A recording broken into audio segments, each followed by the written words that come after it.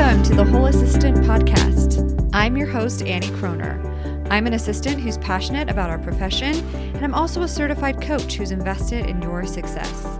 You've come to the right place if you want to know what it looks like to stand in your power and achieve success as an assistant free from overwhelm and burnout. Now, on to today's episode.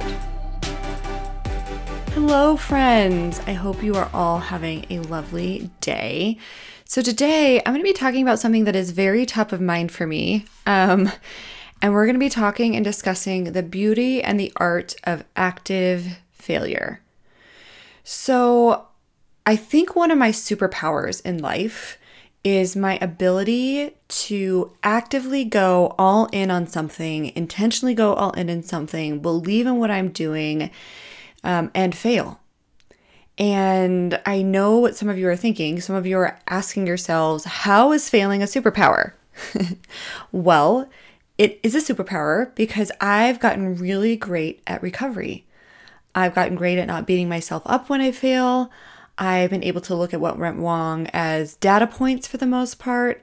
And I typically brush myself off, get back up, and keep on going. Now, that's not to say I don't feel all the feelings. It's not to say I don't experience shame or frustration or a sense of defeat whenever I fail, because going all in on something and actively giving it your best and still failing definitely comes with those feelings.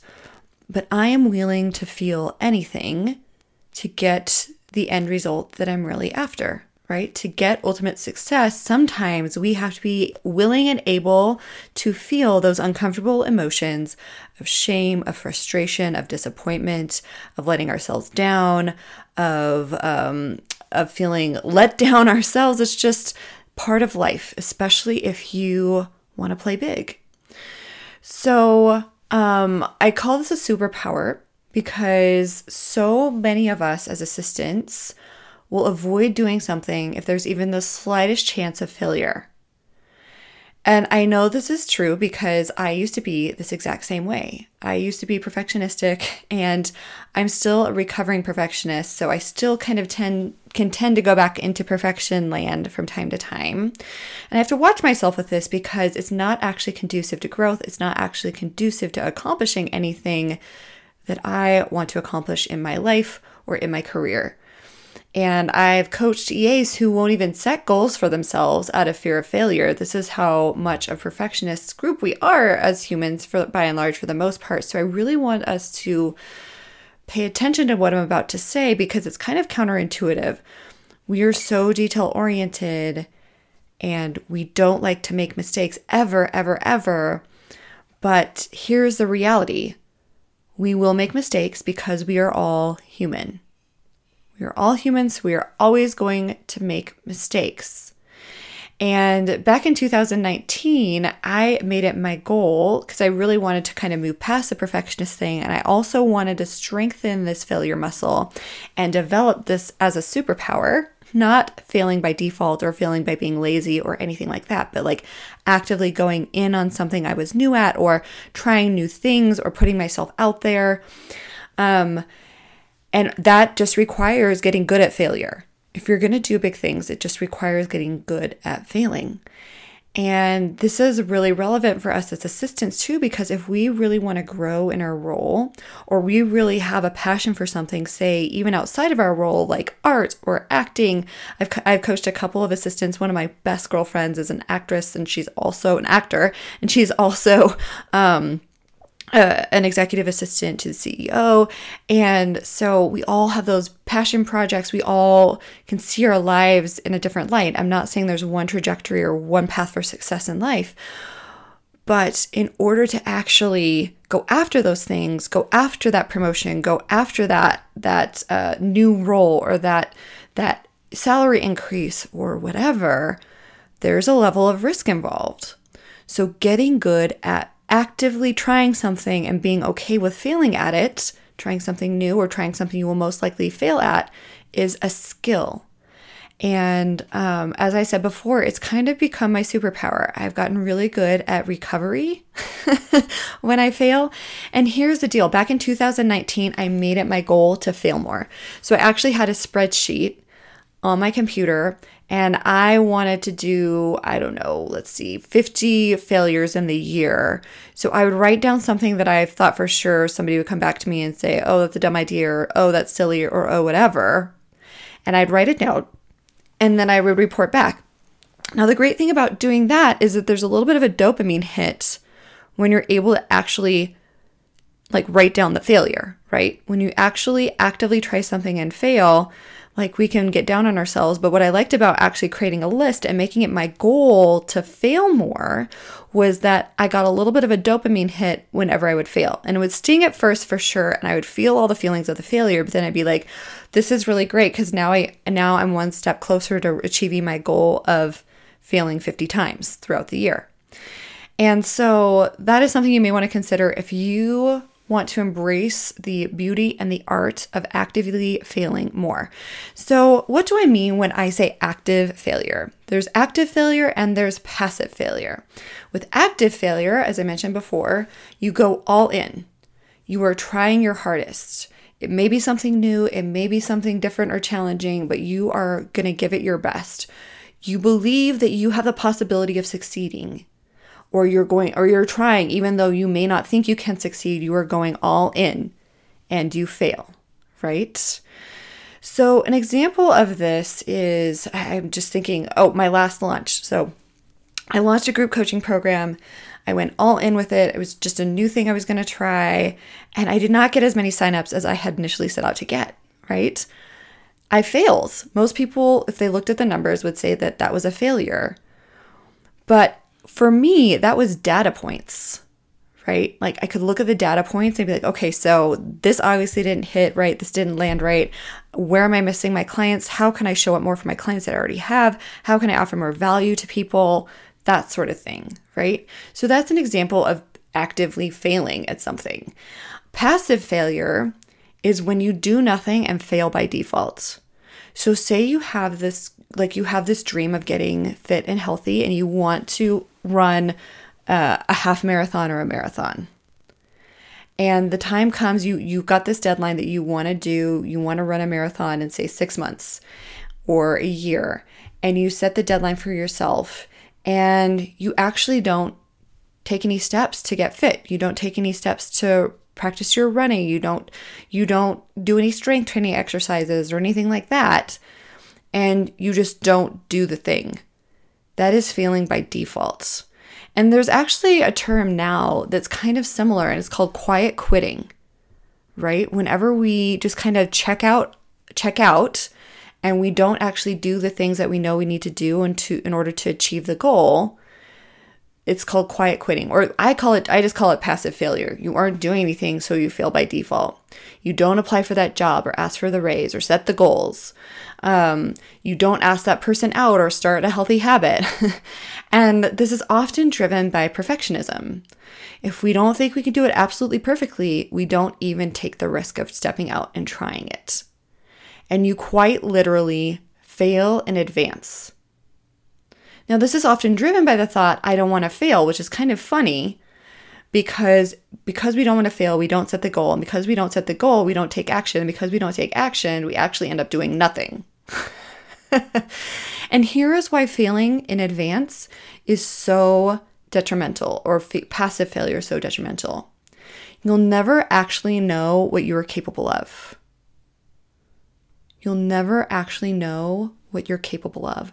And ultimately, you're making a decision based out of fear. And whenever we make decisions based out of fear, it can't propel us forward or help us grow. Fear is the wet blanket on our growth.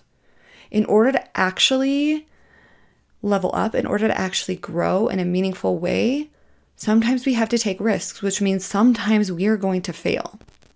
So I just wanted to share a few ways of how to build active failure tolerance. Active failure tolerance. The first way or strategy is to put yourself in situations where you will most likely fail. Now, this is going to be funny because I actually wrote a post on LinkedIn, and most people were like, oh, this is such a good way of thinking about this. I love that you keep track of all your failures as a way to kind of get a dopamine hit even when you do fail. And then this one gal commented, this one assistant, and she's like, this is the worst idea ever. I cannot believe you make it a goal to fail more. That's just the silliest, dumbest thing I've ever heard. I'm like, I hear you. I understand what you're saying, and I get it to a certain extent. But what I actually mean when I say that is that I put myself in situations where I will most likely fail. I like to try new things. I tend to ask for things that I don't think I'll get. And then what ends up happening more often than not is that inevitably I end up surprising myself. Like I'll put a pitch out there to somebody to come do a training, and I'll think that was terrible. Nobody's ever going to hire me to do their training. And they circle back to schedule the training, right? Or perhaps I'll never forget this time where I asked for a $25,000 raise from my executive. And I went in above what I thought he would give me, expecting him to dicker me down. But I got the amount that I had set out to get initially anyway. But I didn't think that I would get what I was asking for, right? That's a situation of a time where asking for something you don't think you could possibly get paid off. It was just an ask, And I remember sitting there I made the ask and I didn't redact it. And there was this long silent pause, and I was literally sitting on my hands telling myself not to say anything. And you just sit here, don't say anything, don't take it back or say, well, I don't really need that much, but if you could do better on my salary, nothing like that. No, I gave a number and I sat back and I closed my mouth. And I think that discomfort, when you get used to that feeling of discomfort, and you get used to asking for things you don't think you'll get, and you get used to actually being told no a few times, that muscle strengthens. It does. So put yourself in situations where you will most likely fail. Take the risk. Go for the thing. Ask the person out. Do the thing that scares the crap out of you and where you'll most likely feel like an idiot. And just know that the worst thing that can come from it is a feeling, is an emotion. And this is where I feel like I have come a really long way. I don't avoid the emotions that are tricky or challenging. I don't avoid shame. I don't avoid feeling like a jerk. I don't avoid feeling like an idiot or stupid or anything like that anymore, just because I just know that it'll be passing, it'll be fleeting. And I've also learned what it means to have my own back, right? So by have my own back, I mean, I always know that I'm going to be there to pick myself up and I'm going to keep moving forward. I just know that about myself. And I largely know that about myself because I've been on the ground so much, because I've fallen down so much, because I've made the mistakes, I've taken the risks, I've done the things that have strengthened that muscle and that resilience, right? So I think it's totally okay when we make mistakes to wallow, but just give it 5 to 10 and then get up and keep on going. Because otherwise, we're stepping out of our power. We're giving our power to that thing. And we're actually becoming less productive in our roles, less productive as an assistant, less helpful, less valuable as an assistant whenever we end up spinning out on those things and it takes us out of the work that we're working on, right? So this is what I mean when I say put yourself in situations where you'll most likely fail. So I also want to just tell one more story with regards to this. So trying new things. I have been a long time salsa dancer ever since college. I love to social dance. I love salsa. I love merengue. I love bachata. I love cumbia. All of it. I love all of it. But I could never find a tango class. So when I moved to Denver, I found they had a tango class and I was super excited. It was really close to where I was living. Walked up to the tango class, and that stuff is tango is a difficult dance to learn. It is not easy. And I would go to the class and I would sit up afterwards in the practice area, and I would literally, again, sit on my hands and wait for some poor sap to ask me to dance, knowing that it was going to be a miserable experience for him just so that I could become a better tango dancer. And they say that you're actually a beginner tango dancer for the first 10 years of dancing. Now, I'm sure for some of us that's not true, but for me, for the most part, it kind of feels that way. And I haven't been dancing in a few years. It's my goal to get back to dancing this year, which is just so much fun. But I know when I go back, I'm going to have all the feelings about, how much I've kind of lost my skill as a tango dancer over the last couple of years of having babies and COVID and all of that, right? So I just know that in advance. But that's not going to stop me from still going. That's not going to stop me from trying the thing. That's not going to stop me from taking the first step. That's not going to stop me from still allowing others to ask me to dance. And the fun thing about the tango community is that you want to dance a third of your dances with somebody who is less skilled than you are. And that helps the community grow. That helps that person grow. You want to dance a third of your dances with somebody who is at your same skill level. And then you want to dance a third of your dances with somebody who is better than you are so that you can improve your skill level. So I love this whole communal idea that people are going to suck and it's okay, and we're going to build them up and we're going to bring them up, and you as a dancer are going to suck and that's okay, and we're going to build you up and we're going to bring you up, right? So I realize that it may be uncomfortable at times to not be good at something. I get that. But the only way we get good at the thing is by taking the risk and actually doing the thing. So that's the first strategy, is to put yourself in situations where you will most likely fail. And the second strategy is to decide that you won't beat yourself up regardless of the outcome. So often, as I mentioned before, you may surprise yourself. You may not suck as much as you think you do. You may not be as awful as you think you are. Or you may fall flat on your face in a room full of people. But here's the deal. We aren't going to beat ourselves up regardless of the outcome. I just made the decision for myself that I am not going to talk to myself in any way that I wouldn't talk to my best friend. And I kind of slip up on this from time to time because, like I said before, I am a perfectionist, kind of recovering perfectionist. But I've made strides in this area. I will not beat myself up regardless of the outcome. And then the third kind of way to build active failure tolerance is that you get to decide what you make failure mean. You get to decide what you make failure mean. If you make failure mean that you're the worst person in the world and you should never try that again, and what were you thinking, and you kind of tend to beat yourself up, that is one option.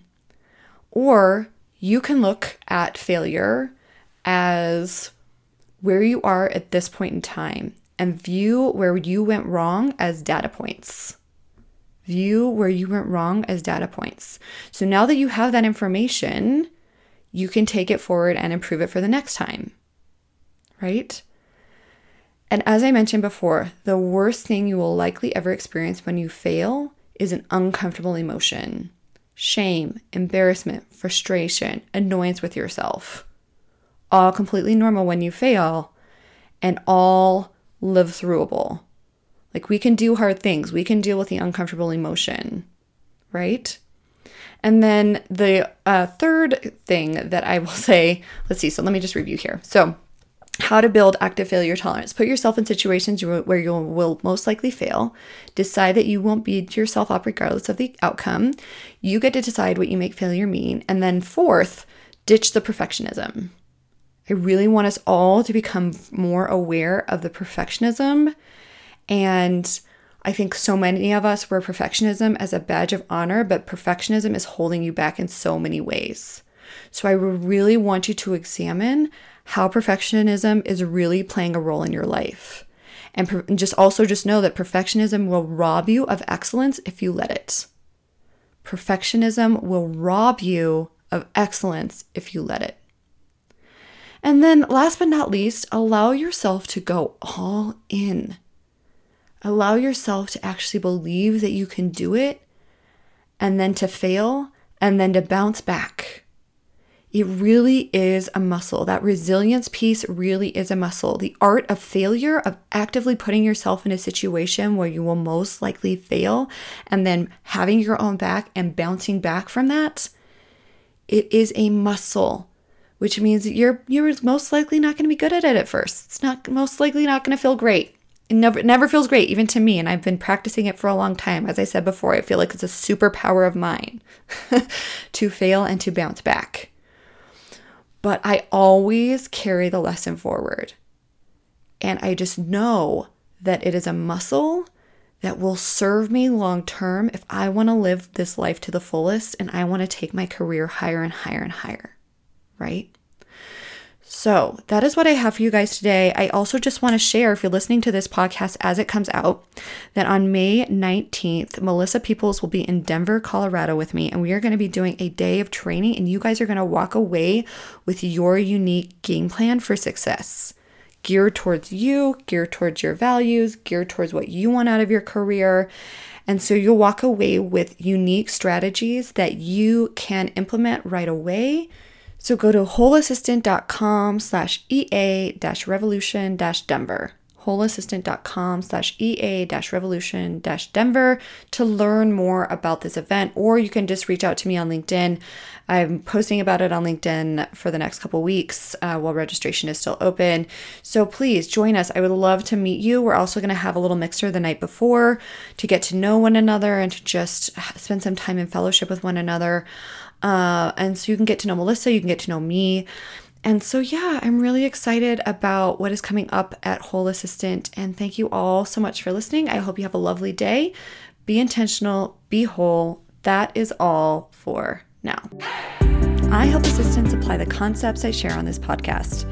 If you're ready to take your growth deeper and you're curious whether working with me in a coaching capacity is right for you, please email me at annie@wholeassistant.com to schedule your complimentary discovery call.